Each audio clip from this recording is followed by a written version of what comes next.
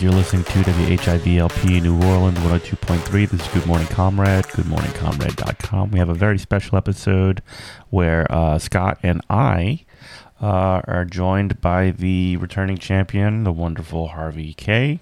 Harvey is the professor emeritus at the University of Wisconsin-Green Bay. He is the author of several books on Thomas Paine, FDR, and most notably, the one we talk about the most is Take Hold of Our History, Make America Radical Again. You can get more information about that by checking out, just Google Harvey Kaye, Zero Books, all that kind of stuff. We're just going to, without further ado, just jump right in to this interview with Harvey Kaye.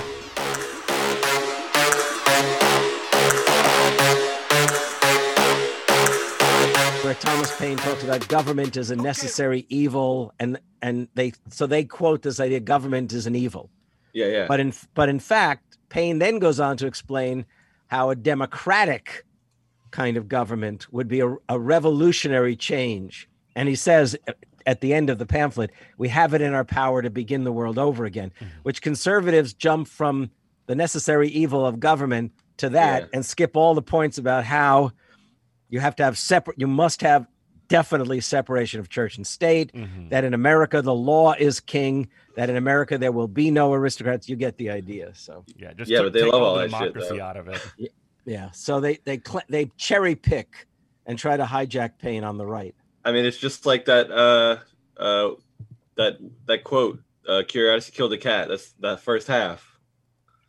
You know? What? Curiosity killed the cat is like another part to that. I don't know anything about that. Familiar. Yeah. I forget what it was. He's Googling it. Yeah. But I'm not familiar with we don't want to have dead air as we Google. I'm just not familiar. Curiosity killed the cat and satisfaction brought it back. Oh, okay. I see.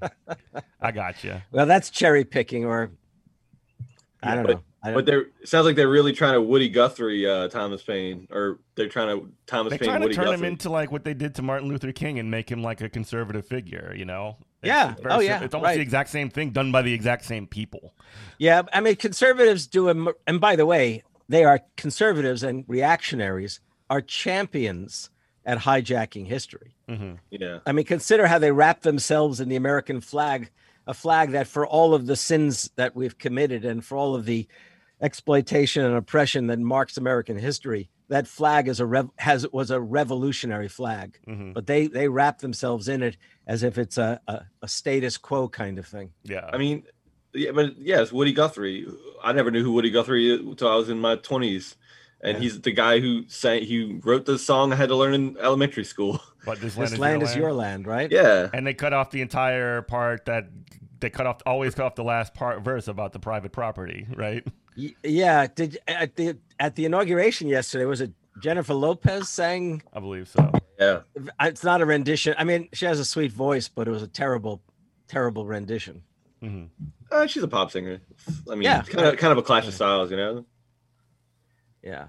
So what are we going to talk about today? Or do you want to just go on with hijacking history and taking it back? We can start with hijacking history. I think we can get into we got a Biden, now what? And then I really... Well, hold on. I got to tell you something. Look, last spring when Bernie pulled out of the race, was forced out of the race, but he pulled out. But he pulled out really because he knew what was going to happen. And more importantly, he actually wanted to make sure Biden won the presidency. Right. Yeah. Because he recognized what too many people failed to appreciate.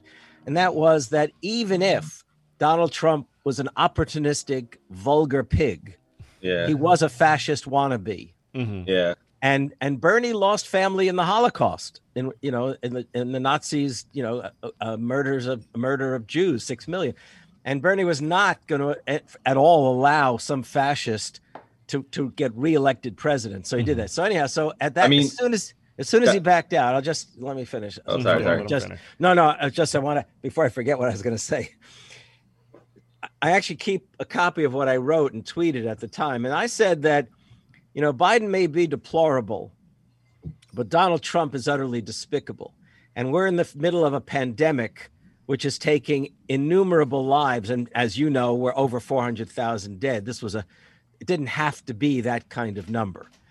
So the thing is, I said that, the idea is to survive, to live and fight another day. Mm-hmm. And the idea was we need to elect Biden so that people on the left, whether they're moderate, as the liberals or radicals or socialists, that our job is to, fight another day. So here we are.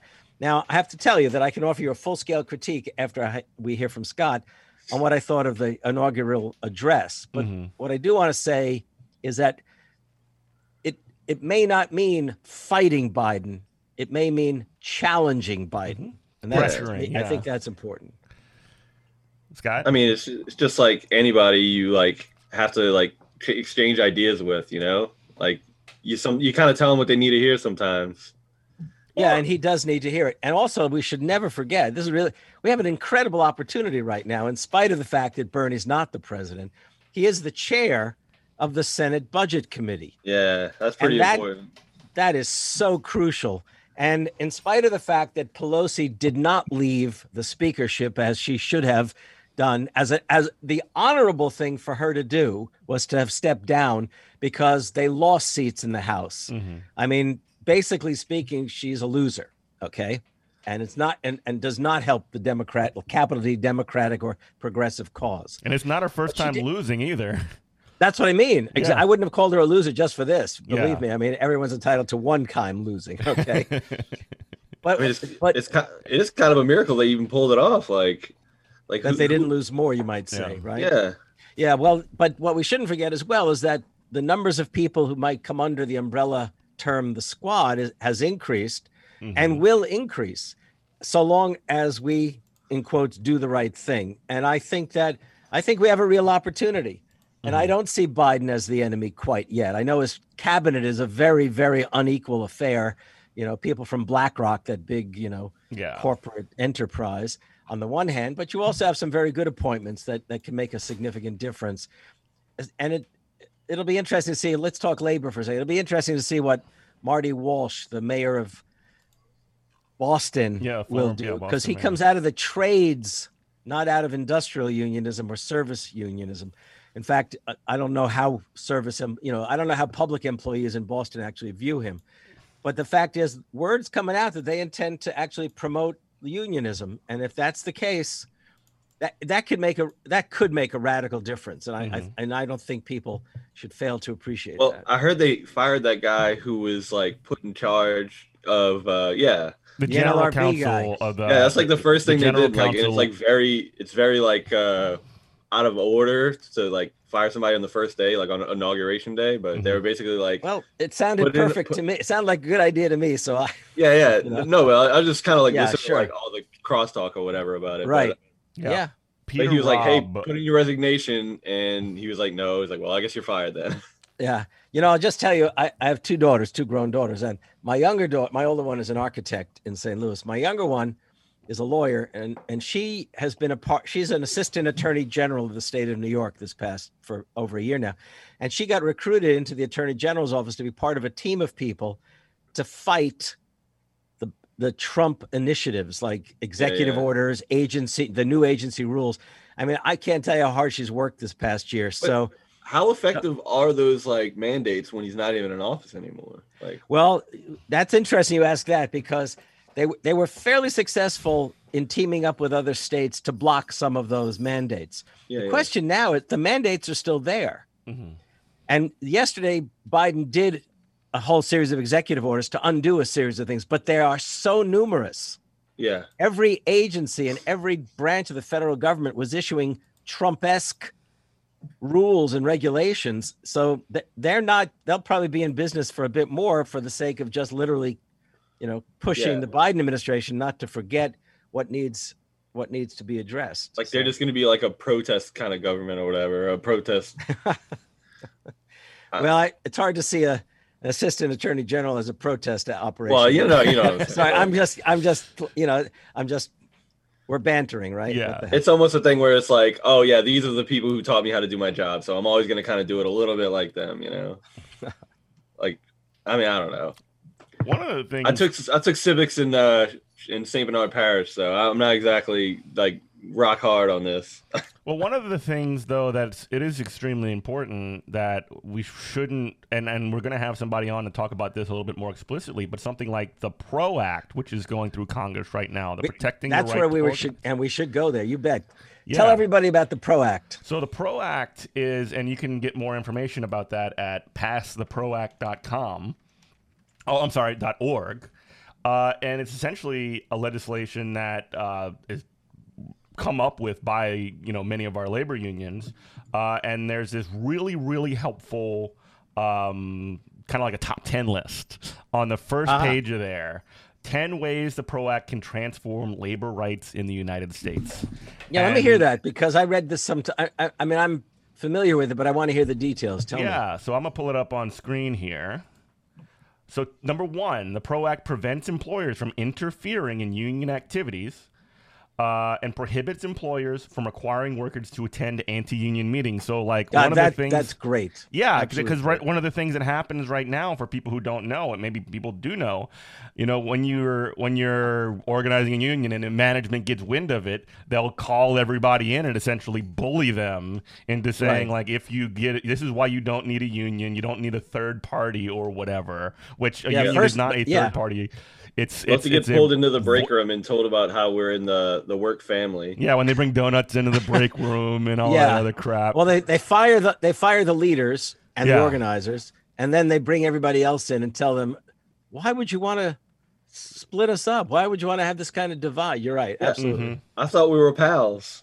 My first factory job when I was working my way through college, I think it was a night shift on an assembly line. And most of the workers in there were very, very low paid. I think they were Puerto Rican workers or Dominican workers. And I spoke Spanish because I'd been living in Mexico when I started there. And I think that I was talking too much to my fellow workers because the company fired me. And I believe me, you couldn't be lazy on an assembly line. They said it sets the pace. And I was convinced it's because I was a college student who could speak Spanish, and they probably presumed every time they saw me that I was talking to Latinos that I was somehow organizing. And that's back in 69, 70, somewhere back there, 70 maybe. The suspicious mind definitely hates when people are talking in another language. Like anybody who like has like it kind of projects onto people and be like, oh, are you talking about this? You got to be talking about this, right? Mm-hmm. Okay, number 2, read it. The PRO Act removes prohibitions on workers acting in solidarity with workers at other workplaces and protects workers who engage in peaceful protest actions with their fellow workers. So solidarity strikes would essentially be brought back or legalized again. Yeah, that is in the light of history truly radical. Notice they're avoiding the term sympathy strikes, which are not. Go ahead. Yeah, can you kind of contextualize a little bit of that like with the Taft-Hartley? Well, if you imagine, for example, a workplace where workers are picketing outside and deliveries are to be made, right? Mm-hmm. And you think about it, and maybe the UPS workers UPS is organized. Mm-hmm. UPS workers refusing to cross the line, and that I believe is actually considered illegal, right? Because it would be considered sympathy striking. Yeah. That's as I would understand it. Yeah. So essentially, if you're if you're a part of that sort of chain, and I mean, UPS is kind of like a key logistical ones, railroads, airports, things like that. Right. If we have organized people who would, if there's a campaign for for example, somebody at a production facility and then shipping shuts down as well, then Yeah. you have a lot more power and leverage. Right. To And kind of corporate, back in the 1930s and even in the 40s, the big bosses worried about such actions in particular because those were the makings of general strikes, by the way. Yep. And that would be, I mean, people talk on Twitter or whatever about like general strike, like that would actually open the door to possibility on something that, would be at that level, at that scale. Right. You are listening to WHIV LP New Orleans 102.3. This is Good Morning Comrade.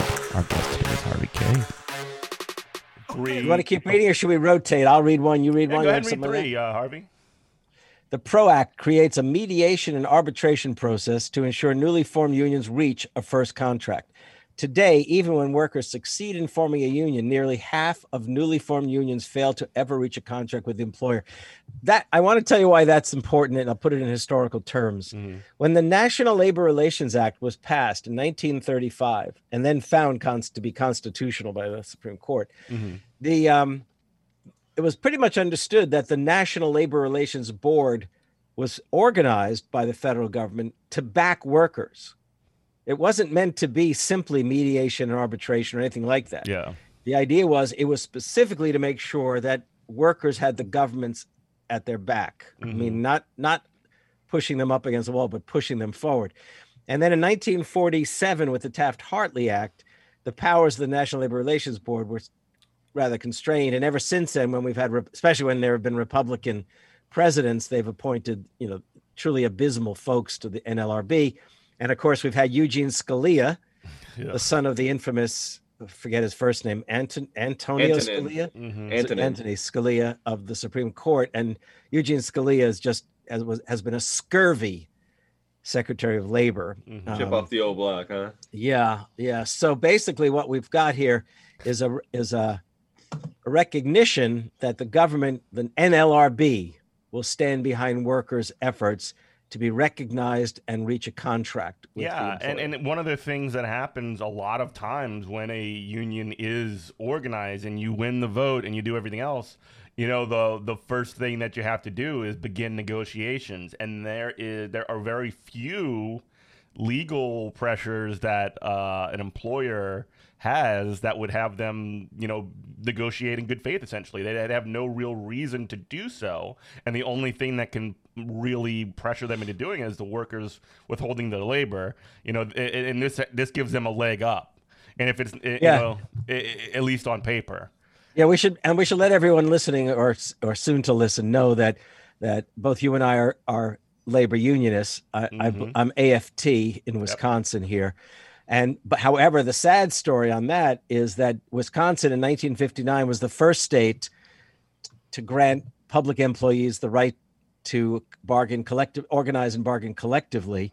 And then in 2011, with the newly elected right-wing government or regime of Scott Walker and the Republicans here in the state, they literally lifted the right of public employees to collectively bargain. Mm-hmm. And then within a couple of years after that, turned Wisconsin, of all states, into a right-to-work state, which basically means a right to work without a labor union protecting you and advancing your interests. Mm-hmm. So I remember when that uprising at the Capitol in Madison happened. That was one of the most... In essence, and I say that not the royal we, but the democratic we, occupied the state capitol. Incredible. Nice. That was incredible.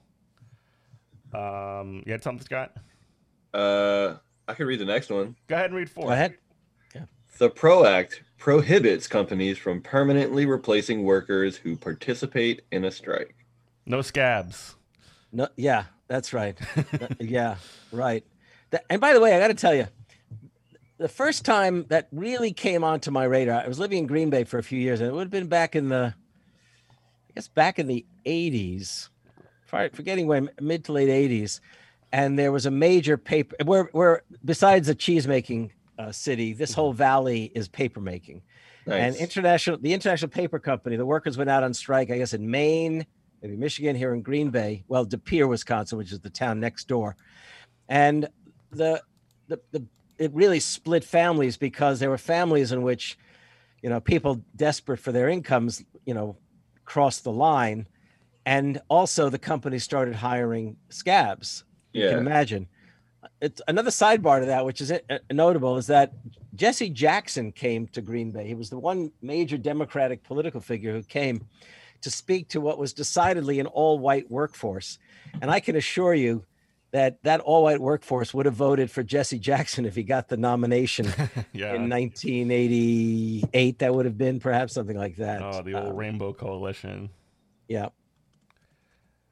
Yeah, and okay. and the scab thing is like one of the really things, one of the things that have divided workers over time, because when you have a group of workers that will come in to replace need to make a living too, when you bring them in to do the work that striking workers are doing, you're pitting workers against workers, and making that an illegal, making something that companies can't do, to divide workers in a legal and by the way. And historically, there's a great film by John Sayles, Matewan, set in the West Virginia coal mines, and pretty accurate historically. I mean, it's Hollywood in a fashion, but very accurate historically. I love the film. It's tragic in many ways, but it's interesting. So when the miners went out, the companies went out and recruited Italian workers to come in, thinking they could divide the workforce by way of sort of the West Virginia Scotch-Irish versus the Italian workers that came in. But of course, the Italian workers brought with them a kind of anarchist organizing tradition, and then they brought in black workers up into the mountains, and it really was remarkable the degree to which workers were able to transcend the ethnic and racial divides. But it is the case that, generally speaking, companies have been very effective in trying to use ethnic versus ethnic, or race versus race, basically to break a strike, or literally to replace a whole workforce. Yeah, so. and that's just kind of like some of the ways that racism has just been weaponized against workers. Yeah. I mean, that's it. 5. Okay, 5. Okay, the PRO Act prevents employers from misclassifying their workers as independent contractors. The gig workers, right? Yeah, 1099. So, I've had a lot of conversation, and this is before Prop 22, which in California essentially like made a lot of these gig workers into like for Uber and Lyft, for a lot of these delivery companies.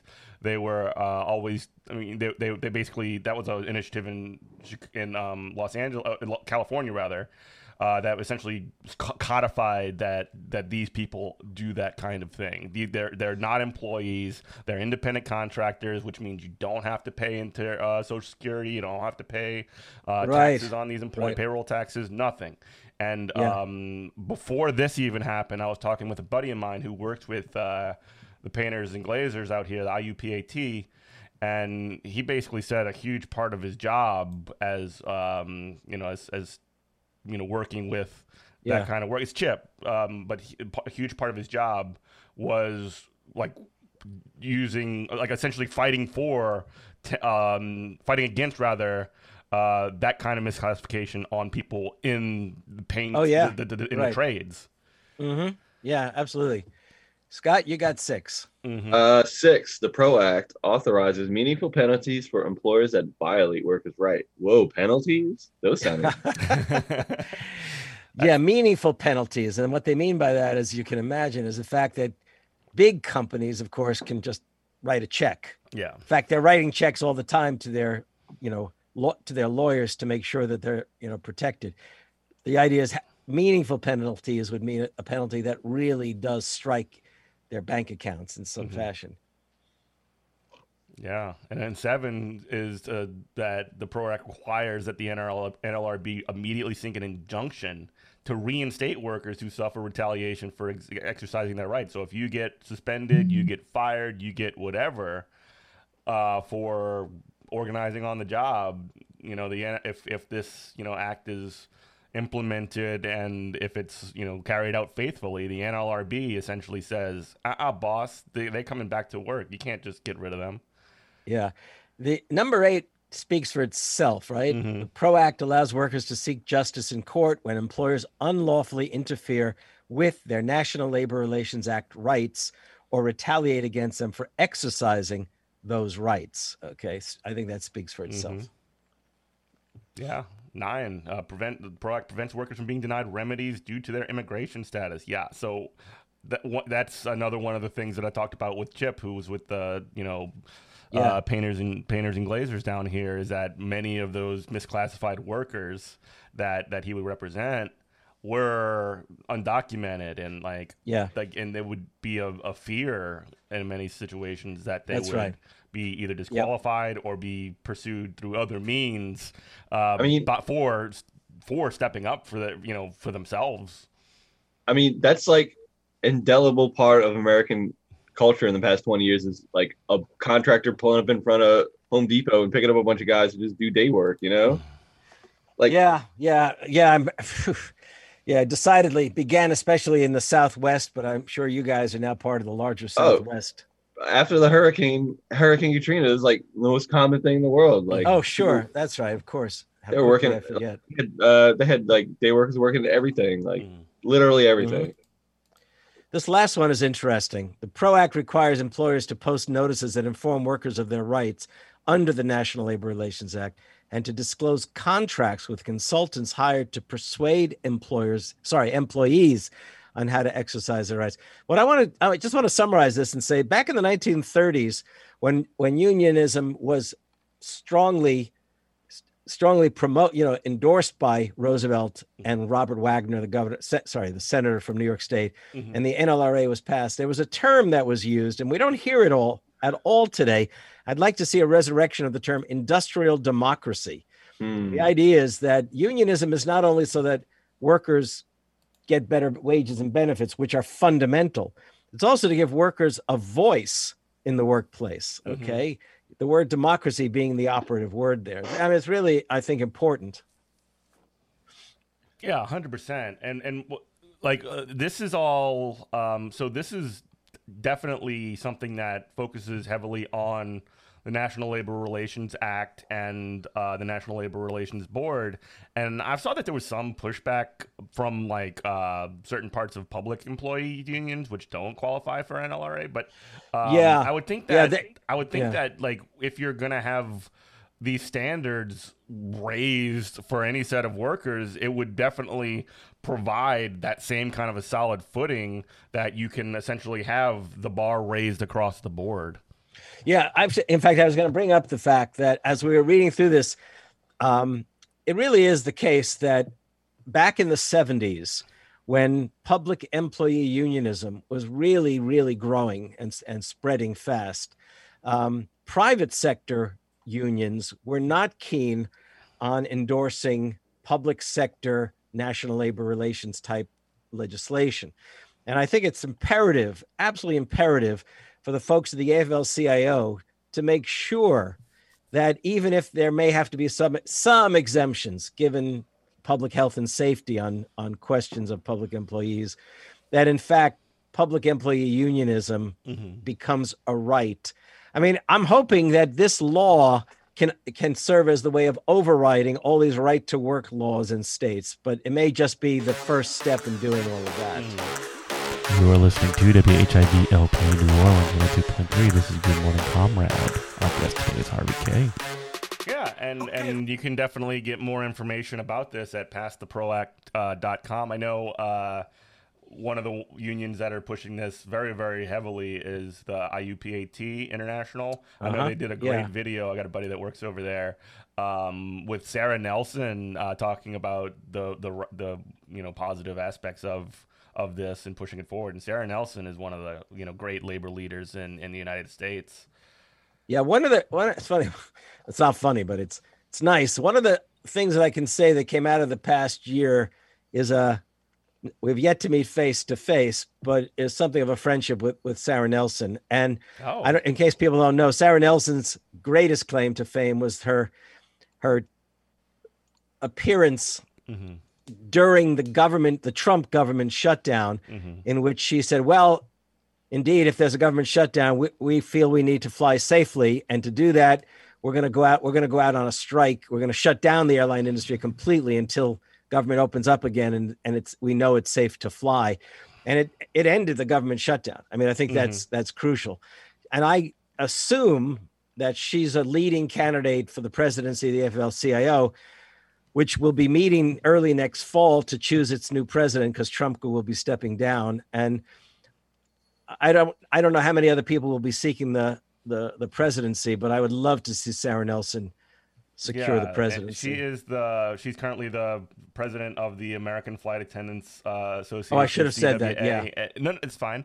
And she's definitely been like one of the most out front and forward people that she really kind of strikes that balance for me, for as an organizer and as an advocate for legislation. Like she definitely, at least in my view, the way that I see it, does both. She's constantly doing these live videos. She does as many appearances like publicly as I've seen any labor leader do to essentially talk with and engage with not just union members in her own union, but the public more broadly. And that's really, really key.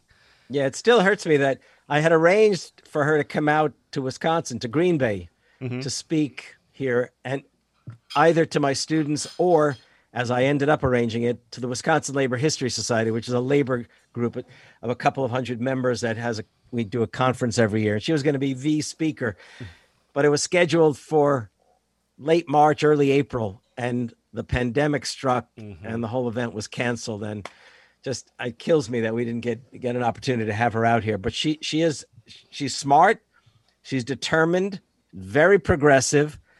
If anybody's ever interested, they should go online to YouTube and dial up something like DSA gathering. Oh my gosh, Sarah Nelson. That was the speech where she said that like solidarity is a force stronger than gravity, which is just like, that is a rhetorical flourish that is just so good. You know, yeah, she's a hell of a speech giver too. And beautifully framed with historical references, I'm very happy to say.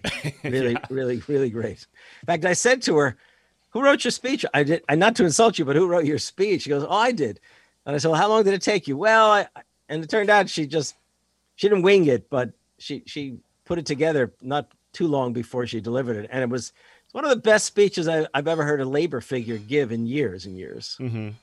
And so, kind of like on a similar subject, and we talked about about this a little bit before we went on air. We had the striking workers for the Teamsters 202 in New Hunters York. Point, is it? Hunts Point. Hunts Point. And while all the stuff with the the spectacle of all of the inauguration stuff that was happening last night, we get this fantastic video of Alexandria Ocasio-Cortez, who is one of the members of the squad, one of the most progressive. Yeah. In so much as that word has meaning. One of the most. I know what you mean. Well, yeah, one of the strongest advocates for working people. I'll put it in those terms. Do you have the video? Can you play it? I can pull up the video, but actually, give me 1 second and let me. Because I have not seen the video. I'd love to be able to see that. Yeah. Oh yeah, she's in the street like yelling on a bullhorn and stuff. I read something about it where they actually had a train going to kind of subvert the strike, but the guy driving the train was in the same union, so he turned it around. Hell yeah. Well, you look for it. You want me to entertain everyone? Yeah. Do the vamp for me, please, folks. So Harvey, how was the Green Bay season this year? How was the Green Bay season? Yeah. Well, as you probably know, and my pity to the Saints on your behalf. Whatever. The Packers, which I hope everyone realizes, is a fan-owned team. Okay. We won, baby. In fact, we're going into the NFC Championship on Sunday against Brady and the I almost said Patriots. Brady and the Buccaneers. Right. And I'm feeling good about the possibilities for a Super Bowl.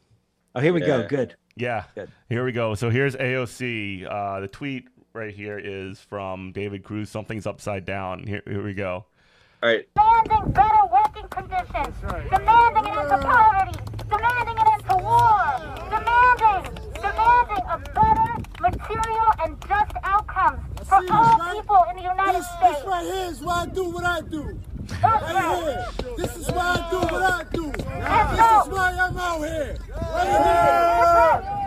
I just want you to know too that you're not just standing up for that baby. You're standing up for babies all across this country. Because just like there are workers here, there are workers, food workers in every pocket of the United States who deserve more than $1. Who deserve more than a raise. They deserve health care. They deserve justice. They deserve good working worker rights. And that's what we're here to fight for today. So I want you all to know that when you're standing on this line, you're not just asking for $1. You are asking for transformational change for your lives and for the lives of every food worker across this country, for kids of food workers across this country. Because there's a lot of things upside down right now in our economy. And one of those things that's upside down, sorry, it's cold out. One of those things that's upside down is the fact that a person who is helping get the food to your table cannot feed their own kids. That's upside down. No The kidding, fact that's that upside someone down. who can help you get care or help deliver your groceries can't even get health care themselves or can't even get access to those things themselves. That ain't right. That's not right. That's upside down. And so what we're doing here today is taking the upside down and making it right side up. Yes. And the only way we do that, we don't do that with just like a politician like myself. We do that with people and collective struggle together. Oh my God. So I come here to just be here shoulder to shoulder with each of you all. And for all of our workers here, for all of our other unions that are operating in solidarity coming out here, thank you for showing up. And for anybody who might be watching or hearing, who isn't part of you, who's just in the neighborhood, pull up. Pull up. Thank you. That is incredible. I mean, like that is the kind of stuff that, I mean, I'm sure that y'all have, seen the idea or the approach of like email your congressperson or call your congressperson or something like that. But this is your congressperson in Queens and the Bronx showing Right. up on a picket line with you, just like, oh my God, that is just so incredible. That I don't know. You know what I see? You know what I see there? You know what I don't see? I don't see you're stopping the steal, baby. oh, Where's you she? forcing the vote, you mean? Yeah, when she forces them vote. What's funny is I think back to when I was so thrilled when she already elected when they revealed that video of her. The conservatives thought this was going to somehow embarrass her when they revealed that video of her dancing on the rooftop in New York City. Yeah. Well, I'll tell you, when I saw that, I wanted to adopt her. I thought she was absolutely. I mean, I just thought, oh my God, this is the person I'd like as my congressperson. Yeah. You know? Yeah, it's so weird that they thought they'd like get her off the internet as like they'll get her out of Congress because she like started a YouTube channel and like tried to dance on it when like the president was like on a reality show. Yeah. Yeah. And there's some like spectacle to what she's done and to what she's doing, but that's just a part of the game. Like that's politics, baby. You know, that's just how it works. And Huey Long sold Bibles. Everybody's got their theatrics, you know. Yeah. Well, and she dances well. Period. Yeah. There you go. But Right. yeah, so AOC is good. She really, I mean, like, I don't know, man. Like I live in Steve Scalise's district. So like, right. if there's a strike in Jefferson Parish where I live, I'm pretty convinced he's not going to show up. Well, in my district, the congressional rep is a guy named Mike Gallagher, who's he's smart in the sense he's got a PhD. Yeah. And he's a military veteran, but he's not smart because he's a conservative, period. Yeah. And this is the kind of guy who doesn't seem to grasp that whether you have money or not, you deserve Medicare. You deserve health care. So how a guy can get elected from Northeast Wisconsin, where this is a Green Bay industrial blue collar city with a vast population of immigrant workers as well in packing plants. I mean, the big industries here are cheese and, dairy generally, meat packing. Logistics. And paper making. So there you have it. And the fact is that a congressman who won't vote for Medicare for all, that unbelievable. But to come back to this question you brought up, Scott, of force to vote. I mean, look, The last thing the left should ever do is go after their greatest voice, Yeah. who is herself a freshman or has been a freshman in Congress. You don't go after your weakest link. Okay. It's just unacceptable. And I don't trust Jimmy Dore because he literally was trying to build his show on a call to go after, AOC and the squad. That was unacceptable. Yeah, it's like disco demolition. Like, why is he saying all this terrible stuff? Not because it's like something he believes in, because it's like getting ratings. Like he's getting, it's just like a big fervor kind of thing. And that's not to say like that people do have like, reservations about AOC. They're like, oh, like, any politician in a long enough time scale, you're gonna be like, well, what do they got? What are they getting from it? Like, no, I don't buy that. I don't buy Bernie's it. a pretty good case of that not being. I don't see Jimmy Dore out on a cold night. No, I'm just saying with workers. I'm just saying that as an example. Like people like will generally get skeptical of like public figures. Oh well, yeah, generally, right. It's like the Michael Jordan thing. It's like the Michael Jordan thing. He was very peerless until he like went gambling one night, and everybody's like, "Oh God, yeah, can you believe this guy?" One thing, Scott, you bring me down to earth with your remarks. I'll tell you that. That's Scott's the anchor in reality of this program. You know what I'm saying? Like people. Well, wait, no, I mean, understand. I mean, some of the other people who came out as supported the force to vote surprised me because I have respect for them, and I've had tremendous respect. And in the case of Brianna Joy Gray, I mean, we were friendly, and I did a podcast with her for Hear the Burn. But it just strikes me you don't go after the youngest, weakest link in the party. And it's not even to say that you can't be like critical of what they're doing or what they're saying or things like that. But how that critique is delivered is really important. And then the crude and vulgar way he delivered it. I mean, he literally went over the top. He must have. One can only imagine he was on something when that happened, or if he's not, then. I mean, that person does not look like a sellout to me. That person does not look like somebody who's standing between, us and healthcare. I mean, we're worried about AOC, but Dianne Feinstein just put in for like another, like she's gonna run again, like at 91. Yeah, that won't happen. That won't happen. You don't think? Nah, she'll be primaried. Oh, good. Inshallah. Yeah. So just to kind of like. Get off of this point just because I wanted to talk about it. I'll give you. I mean, I can even name possible people of primary. Okay. Yeah. That Ro Khanna, the congressman from California. You go. Yeah, there's he's one. Interesting. There's another fellow who's been a very, very progressive figure in the Medicare for All stuff in California and earned income tax credit and also fighting the gig stuff. Yeah, that's really a guy named Joe Sand. Yeah, a guy named Joe Sandberg, who is in fact an entrepreneur, but very much on the left, was a strong supporter of Bernie. I mean, there are a number of people who could take her on, and I think unseat her. Well, if we're talking about like silly election things, you think Yang's running for mayor of New York? Well, I think he is. I mean, he sure is. Has he announced? But I can tell you, I heard something like 30 people have already said or indicated an interest in running for mayor of New York. Oh, is it going to be like a weird one where Howard Stern runs or something like that? No, maybe I should push my daughter who lives in Brooklyn to yeah, she's an 88. Law and Order's been on TV for 21 years. People love ADAs. Yeah, well, she's assistant attorney general, not a district attorney. Oh, my bad. You're listening to WHIV LP in New Orleans 102.3. This is Good Morning Comrade. Our guest today is Harvey Kaye. To change subject slightly, the Chicago Teachers Union, and this one hits really home for me. They're starting a vote on refusing in-person teaching again. More power to wild things about more power to them. Oh my gosh, I mean, so much. Why are people?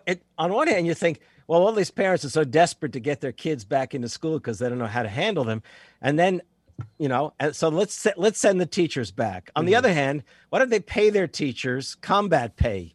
Okay, for these kinds of things.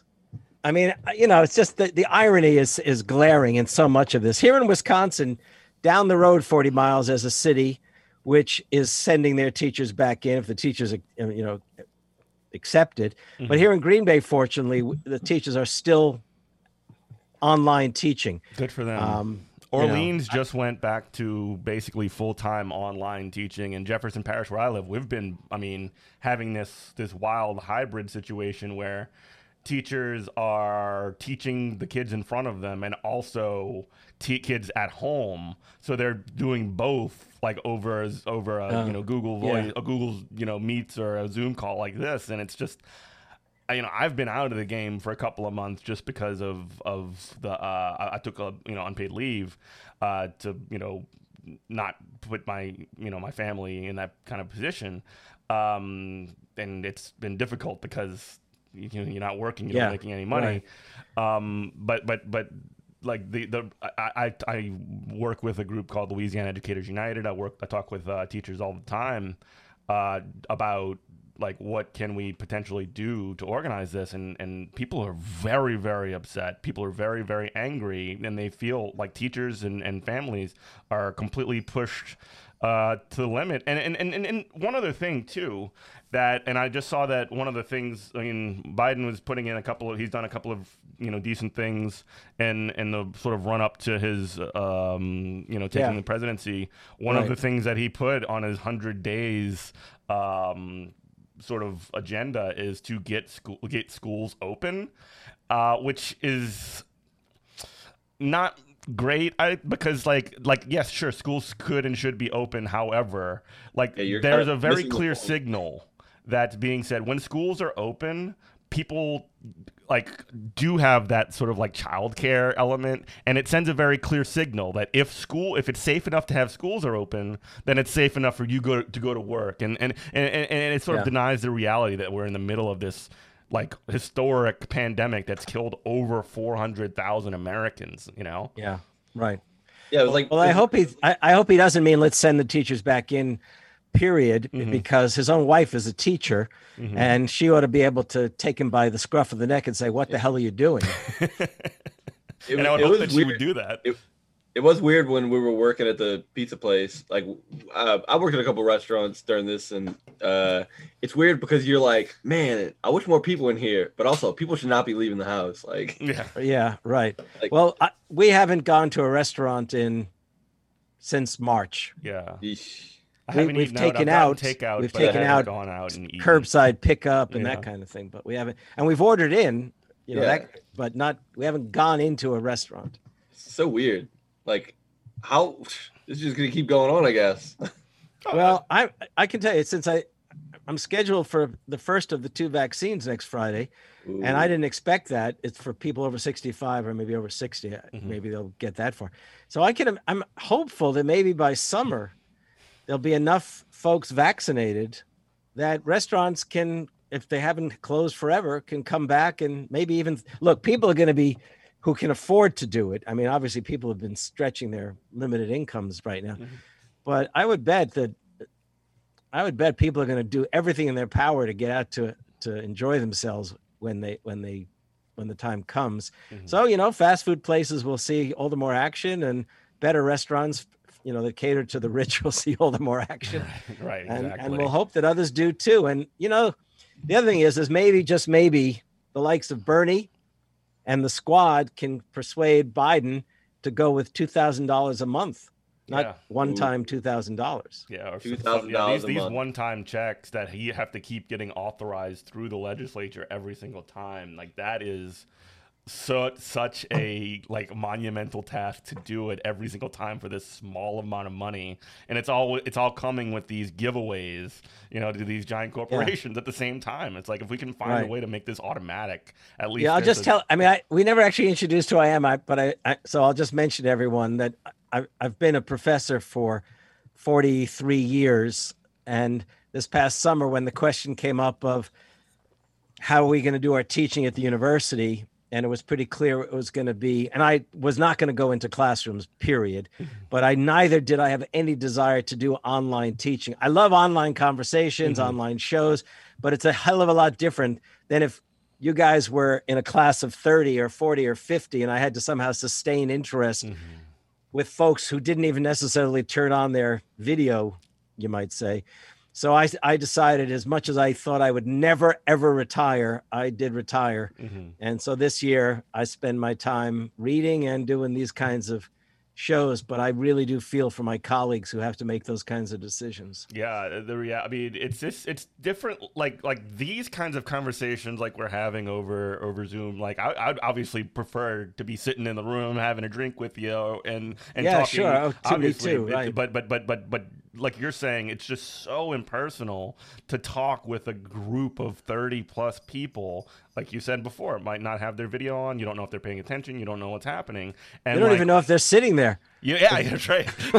There's reports of kids like putting on like a background, and Yeah, right. like, they would just have a background of a video of them, just like, oh, okay, like, You know, like in the football stadium, they've been playing, crowd noises and music. yeah, What they do is they don't have like a full 3.5 hours worth of it. They literally run it over. and Yeah. over Oh, it's like one of those old heist movies where it's just a video on a loop. Right. That's right. Yeah.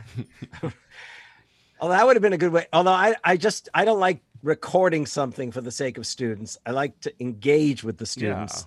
So, when everybody goes back into classrooms, my colleagues in the university have said, well, if you want to come back and teach a course every so often, we'd be more than happy to have you. And I might just do that just for the interaction. yeah.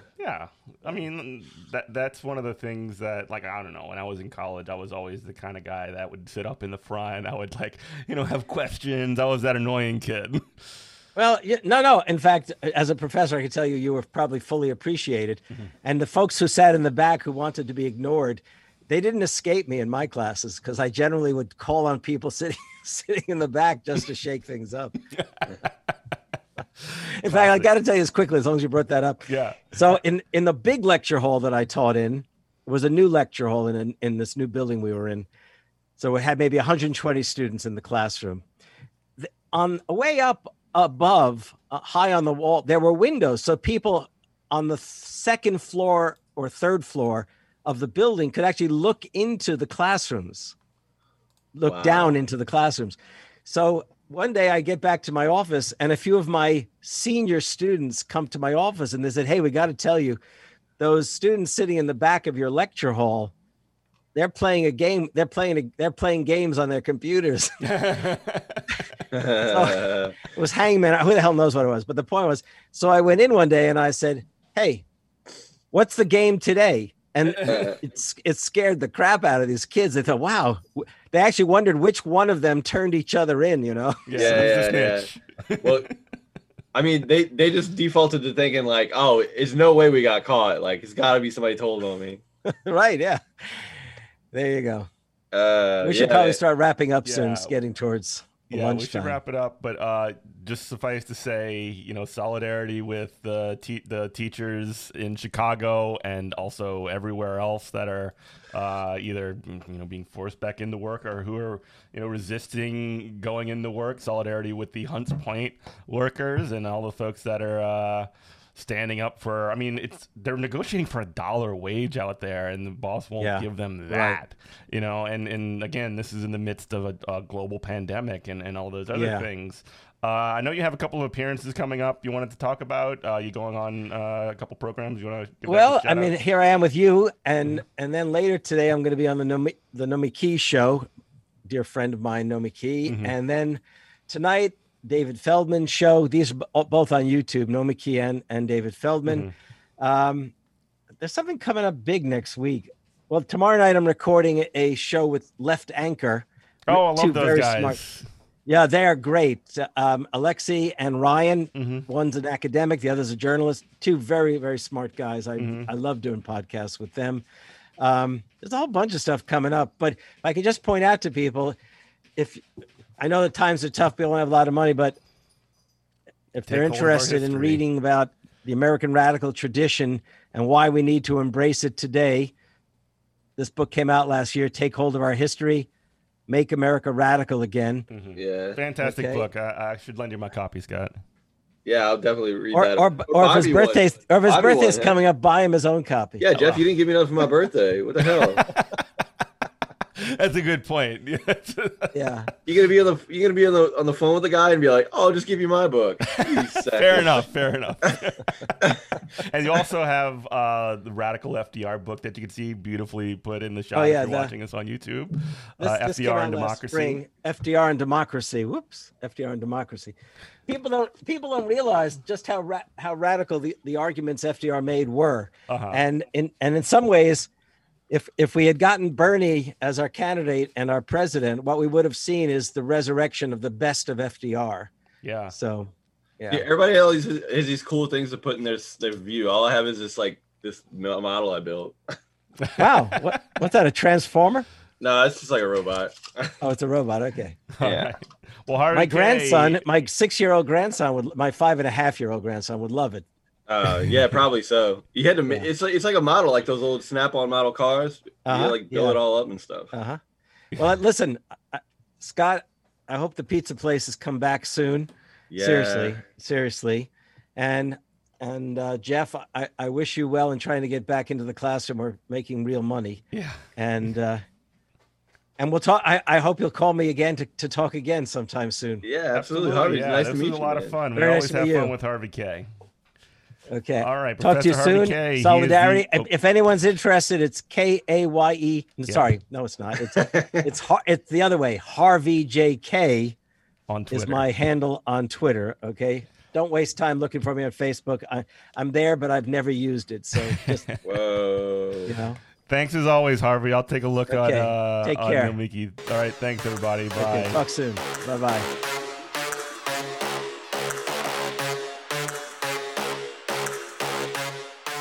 I want to once again thank Harvey K for joining us on the show this week. You can find more information about Harvey K following him on Twitter at HarveyJK, as he mentioned on his way out. You can also get more information about Good Morning Comrade on our website, goodmorningcomrade.com, where you can find out how to support the show and various things like that. You can also get more information, or you can follow us on Twitter. You can follow Good Morning Comrade on Twitter at Comrade Morning, and you can follow me on Twitter at Eminent Prof. So thanks so much, everybody, for listening. Thanks for all the support that you folks have been giving us over the years. It's 2021, and hopefully we can make it a good one. You are listening to WHIV LP New Orleans 102.3. This is Good Morning Comrade.